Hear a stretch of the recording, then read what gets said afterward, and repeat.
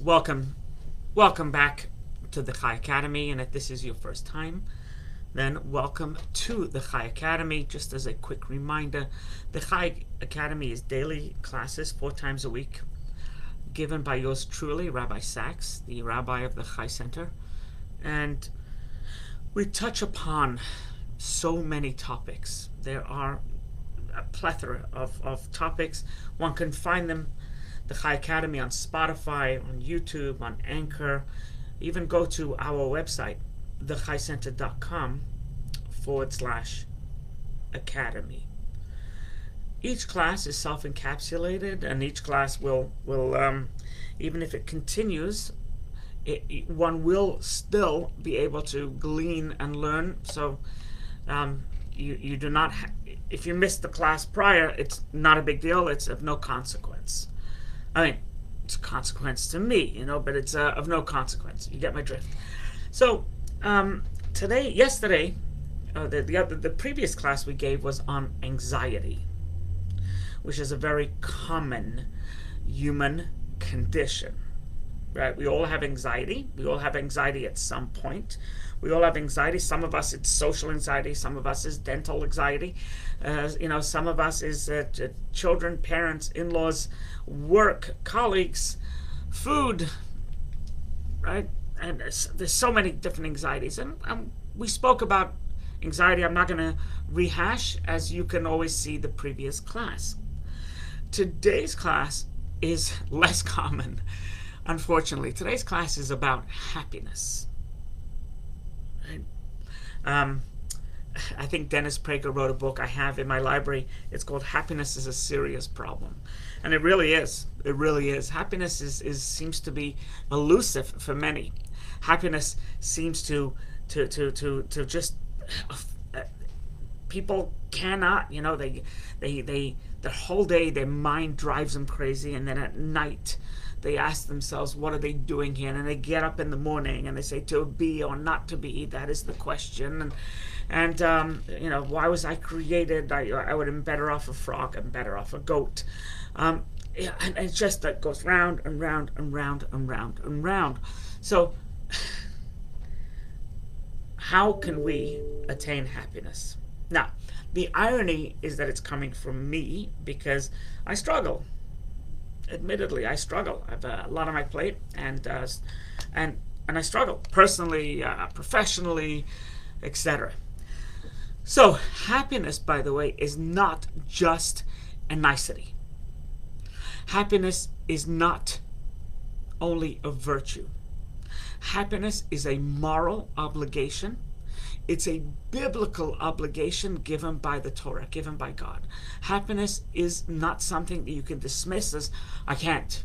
Happiness is a pursuit where you have to, just like you pursue different obligations in your life. If you haven't showered for 3 days, you'll be crazed. If you haven't slept for 2 days, you'd be insane. I'm the 8th wonder of the world as far as sleep goes. But happiness is something that you need to pursue, and it's in the Torah. The Torah, it says, "Ivdu es Hashem b'simcha," serve God with joy. In Deuteronomy, it says, because you didn't serve God with joy. I mean, this is a biblical obligation. And of course, the immediate question that comes to mind, Shalom Aleichem Mordechai, the immediate question that comes to mind is, how could God command an emotion? It doesn't seem fair. Command an act, yes. Do something. Don't do something, we get. Right? But how can God command an emotion? You have to be joyous. You have to be happy. And therefore, we must say, is that there are certain tools that are given to us to be happy, that make us happy, that guide us into happiness. And while it's true it takes work, they are very effective. Extremely, extremely effective tools of happiness. And there's, I'm sure there's many, and I'm sure that what I'm about to say I don't think is in Dennis Prager's book, but I highly recommend his book. But there are many approaches, there are many gateways to happiness. I'm going to talk about the where Judaism has to, what Judaism has to offer. What Judaism has to offer. What is it that Judaism can offer us on happiness? How? How do we get happy? How do we fulfill the command? So before I begin, if you have questions, you can write it in the comments section, and I will try and respond, or it may spur a different thought. So questions are always helpful. Discussion, as opposed to me talking to a wall, I do that at home. I don't have to do it here as well. So we'll begin. There's a joke. There's a humorous anecdote out there. Is that this wealthy man who's pre-planning his funeral, he goes into he goes to the funeral home, and he goes to the cemetery, and he also now is researching a rabbi. And he researches who is the best rabbi, who has has a great diction, elocution, oratory skills, who can really deliver the best eulogy. And he finds the guy, and it wasn't me. And he sits down with the rabbi, and he asks the rabbi, okay, how much do you charge for eulogy? So the rabbi says, well, we have 3 packages. We have the deluxe package, the premium package, and the basic package. So the wealthy man says, explain, what is the deluxe package? He says, well, the deluxe package is that I deliver a eulogy for 75 minutes. I cry 7 to 11 times. I extol your virtues to the point where there's not one dry eye in the audience. New York Times picks it up and talks about you and sheds light on your life based on my eulogy. Even the angels in heaven applaud. Wow, how much is that? So he said, $10,000. He goes, $10,000 for eulogy? Tell me about the next package. He says, well, the next package is where I speak for 45 minutes. And I will cry at the beginning. I will cry at the end. You have my guarantee. And there won't be a dry eye. I don't know about the angels. And your eulogy will be picked up in the Long Island Business News. Front page, mind you. How much is that, Rabbi? He goes, well, that's $5,000. He goes, still too high. He says, well, I have the 3rd package, the basic package. It's only $1,000. And what is it, Rabbi? What will you do for $1,000? He says, what will I do for the $1,000? Yes, what will you tell everybody about me for the $1,000? So he says, well, I will tell them the truth. Which, who knows how long that is.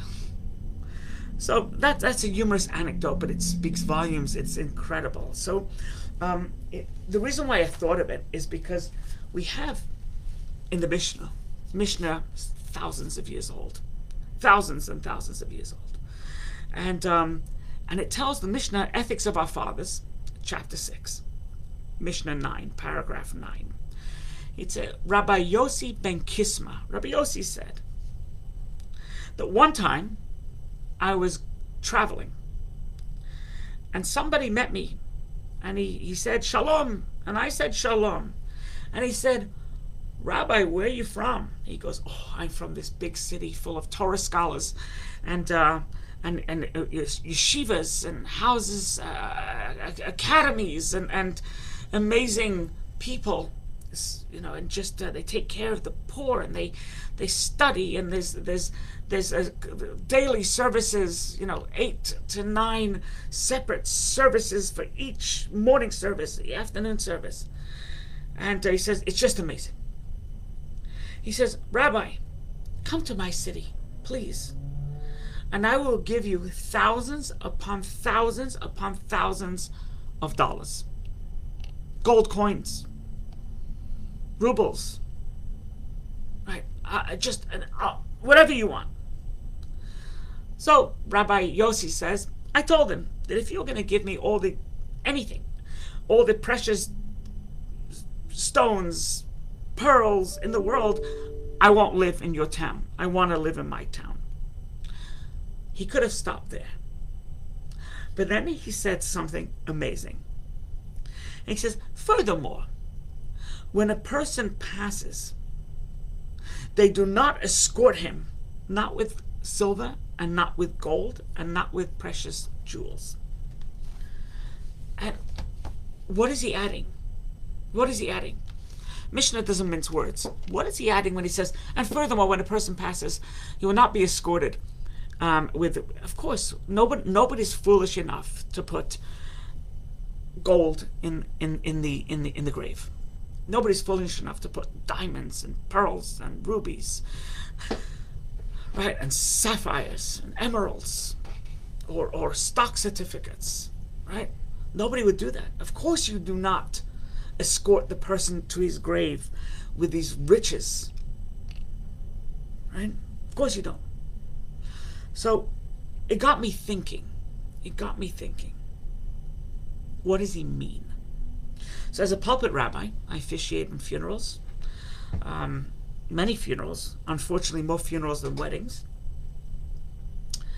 And I noticed something incredible at these funerals. The family gets up, or they ask the rabbi to deliver, so it's delivered through me. Basically, what a good person the person was. The person was a great spouse, great parent, great boss, great colleague, mentor, child, congregant, and community member. And they give examples. Give one or two examples. Some of them they have to dig really deep. And in 20 minutes, this resume, it's almost like a CV, a curriculum vitae, a short resume, is over, and then we bury. There's so much more to talk about the person. We can talk about the person's life. Is that he had a watch collection, a coin collection, he had a Bentley collection, and he drove only one of 11 Porsches made in this country per year. He owned houses not only on the East Coast but the West Coast, and not only on the East Coast but two on the East Coast, and then of course in Martinique and France, and a house in Israel. In addition to that, he was an avid fisherman, and he played a mean game of soccer, and forget it, you go up against him in poker, nobody better than him. You don't. And if you would write up that part about him, if they would talk that part about him, that wouldn't be 15 minutes. That would literally fill a book about his accomplishments. The man worked 16 hours a day, and he was still sharp as a tack from morning to night. And the kids only saw him on the weekends. And in the eulogy, they say, yes, and he came to some of our sports games. The truth is he came to one. Two. So it's almost like there's two different resumes. One is a resume of the eulogy of life, this person's life, and the other one is the life actually lived. The eulogy of life is 200 pages. And the actual life is 200 pages, and the eulogy one is 2 pages, front side and back side. It's not meaningful. Yes, it's great to earn money. Yes, it's good to be a shrewd businessman.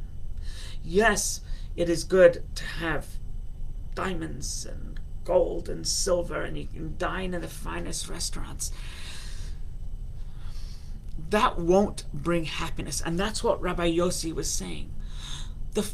You don't escort the person with diamonds and jewelry. You never talk about the diamonds he's acquired at the funeral. You never talk about his wealth. Nobody brings out his the accountant doesn't get up and say this is his profit and loss. Never. You don't. Because even though that's the longer resume compared to the CV of the eulogy, it's not spoken about. You know why it's not spoken about? Because ultimately, after living a life, who cares? You know, in one of the psalm we recite when pretty much at the end of a burial service it says these words. They blow me apart, these words. It says, that a person, when they bury, they don't take everything with them. You don't bury the person's Cessna with them. You don't bury the Bentley, right? Or their grandfather clock. You don't do it. It doesn't matter if they bought Apple as an IPO or if they live in Beverly Hills or Bel Air. It doesn't matter. It doesn't matter. Right? It's what matters is not the life lived, but really is the life that is eulogized. That is important. That is critical, because the bottom line, that's what's said. The meaningful things you gave to people, one gives to people, the meaningful experiences that the family and friends have, has nothing to do with the size of the carat on the person's finger. Nothing. Zero. What it does have to do with is the quality of life one spends with their spouse, with their kids, with their friends, with their community, with God. That is the wholesome life. And proof of the pudding, right? That is what's said at the eulogy. Not anything else. Not anything else. So I think the first part of happiness, the first part of happiness is really to lead a meaningful life. A meaningful life. Right?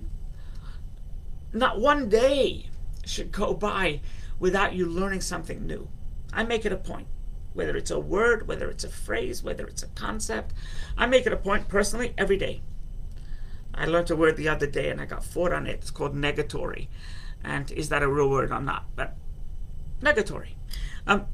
But a word a day, a phrase a day, whatever it is, I subscribe to a lot of this nonsense. But it's meaningful. It's a lot of it's time wasting, true.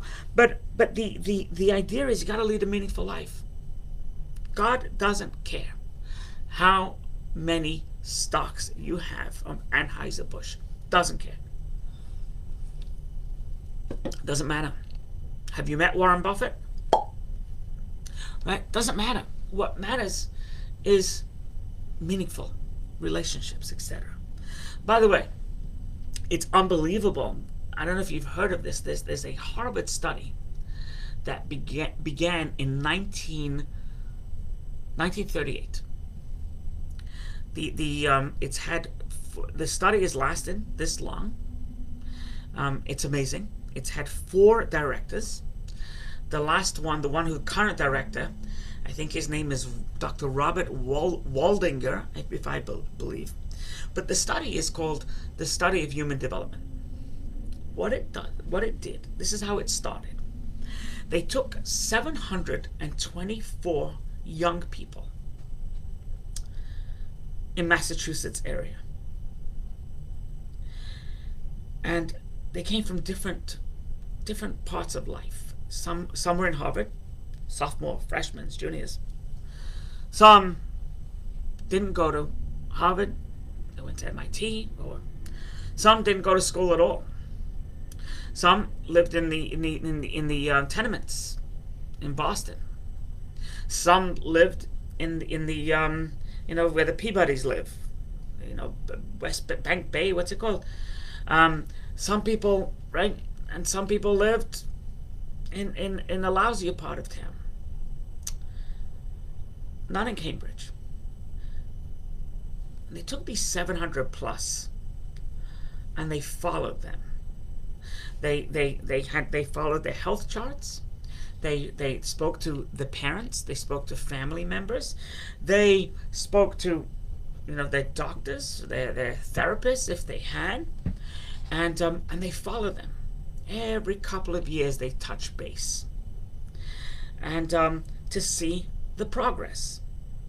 And what was fascinating, and by the way, they did it at when they were 21, when they're 27, when they're 35, and and it's already 70 years. So Waldinger writes that he's found something fascinating. He says, putting all this information together, we noticed that everybody was different. Some people became doctors, some people became lawyers, some people became dishwashers in a restaurant, other people became plumbers, other people became undertakers, and other people became whatever, different people. Different people had different cholesterol. They had a different, they scanned their brain, different activity. Some were addicted to drugs, others were addicted to alcohol, others were addicted to work, others were not workaholics. They used to scofflaws and used to never went to work. They were lazy, relied on public dole. And he says they're all different. We couldn't really find a common denominator, because if somebody had high cholesterol at 50, didn't mean they had it at 70. If somebody was struggling in their 40s, doesn't mean they were struggling in their 60s. Some people went from bottom to top. Some people went from top to bottom. It was very difficult to pinpoint one common denominator. That affected their lives, and it was apparent from the 700 plus panelists, interviewees. The quality of their relationships. The quality of their relationships. We're not talking about Facebook relationships. We're not talking about, wow, I got 1,600 friends, and we're not talking about, we're talking about good friends. Friends, as an example, friends that you can rely on, friends you could confide in, friends who were there for you. Call them out middle of the night, they'll come running. You need help, you need a loan, you need assistance. I need to drive to Washington because my kid needs me. Can you come with me? A friend, right? Some people have, the only friend they have is they pay $350 an hour once a week, maybe twice a week. But good, solid relationship with a friend. Good, healthy marriages. The workplace is where you bonded with your coworkers, and you have good relationships there. So Waldinger said, the key to a quality life, the key to happiness is relationships. Relationships, not money. He said up and down, that fluctuated. Not cars, meaningless. Not size of the carrot or the ring, not so. The quality of the relationships. How are you with your kids? How are you with your spouse? That is what gives us a meaningful, happy life. Your relationship with God, your relationship with your rabbi, your relationship with your community. Right? Are you a giver or a taker? It's much better to be a giver. Right? And in all aspects of life, how is it? How is it? How's your relationships? Are you You don't. Different people are different things. Some are introverts and some are extroverts, etc. We're not talking about that. We're talking about the bottom line. An introvert and extrovert is really, where do you get charge? Where do you get your charge? So some people get their charge from talking to people. Other people get their charge. They get charged and they get reinvigorated. And additionally, life is when they sit at home in the dark and they recharge their batteries. Others need people to do it, and they're alive around people, and they're completely dead when themselves. They're morose, and other people the opposite. We're not talking about that. We're not talking about introverts and extroverts. What we're talking about is real, honest to God with relationships. Rabbi Yossi from the Mishnah is saying exactly the same thing. It's not about the gold. It's not about the precious gems. He said, I'm happy where I live. I'm happy where I live because there are yeshivas, there are synagogues, there's a community center, there's people who are philanthropic, who help the poor, there are hospitals. I know all these people. You want me to uproot myself and no, it's not. I don't care about the money. I care about the quality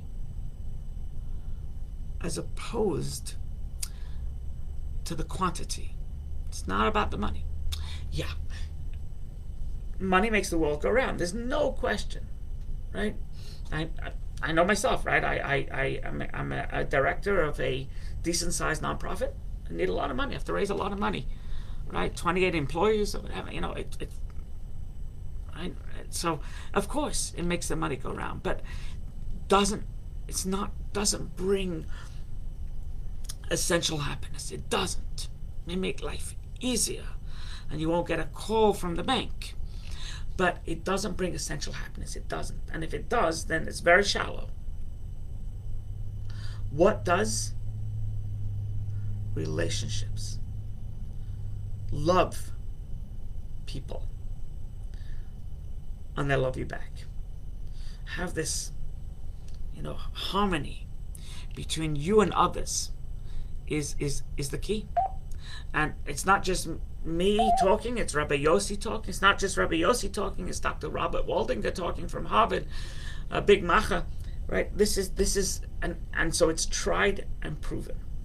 So to me, that is one of the first steps to happiness. Tomorrow, please God, we will continue in this happiness part 2, where we'll talk about the another step, and then we'll talk about another step as well. And maybe, who knows, by the weekend I may think of more. But that's it for now. Any questions in the comment section? If you've enjoyed this class and you'd like to watch it again, once again, chaicenter.com/academy. If you think somebody can benefit from this class, from the happiness class, if somebody needs to hear it, by all means, send them this and send them my number. Be well, and a little feedback is always helpful. Thank you.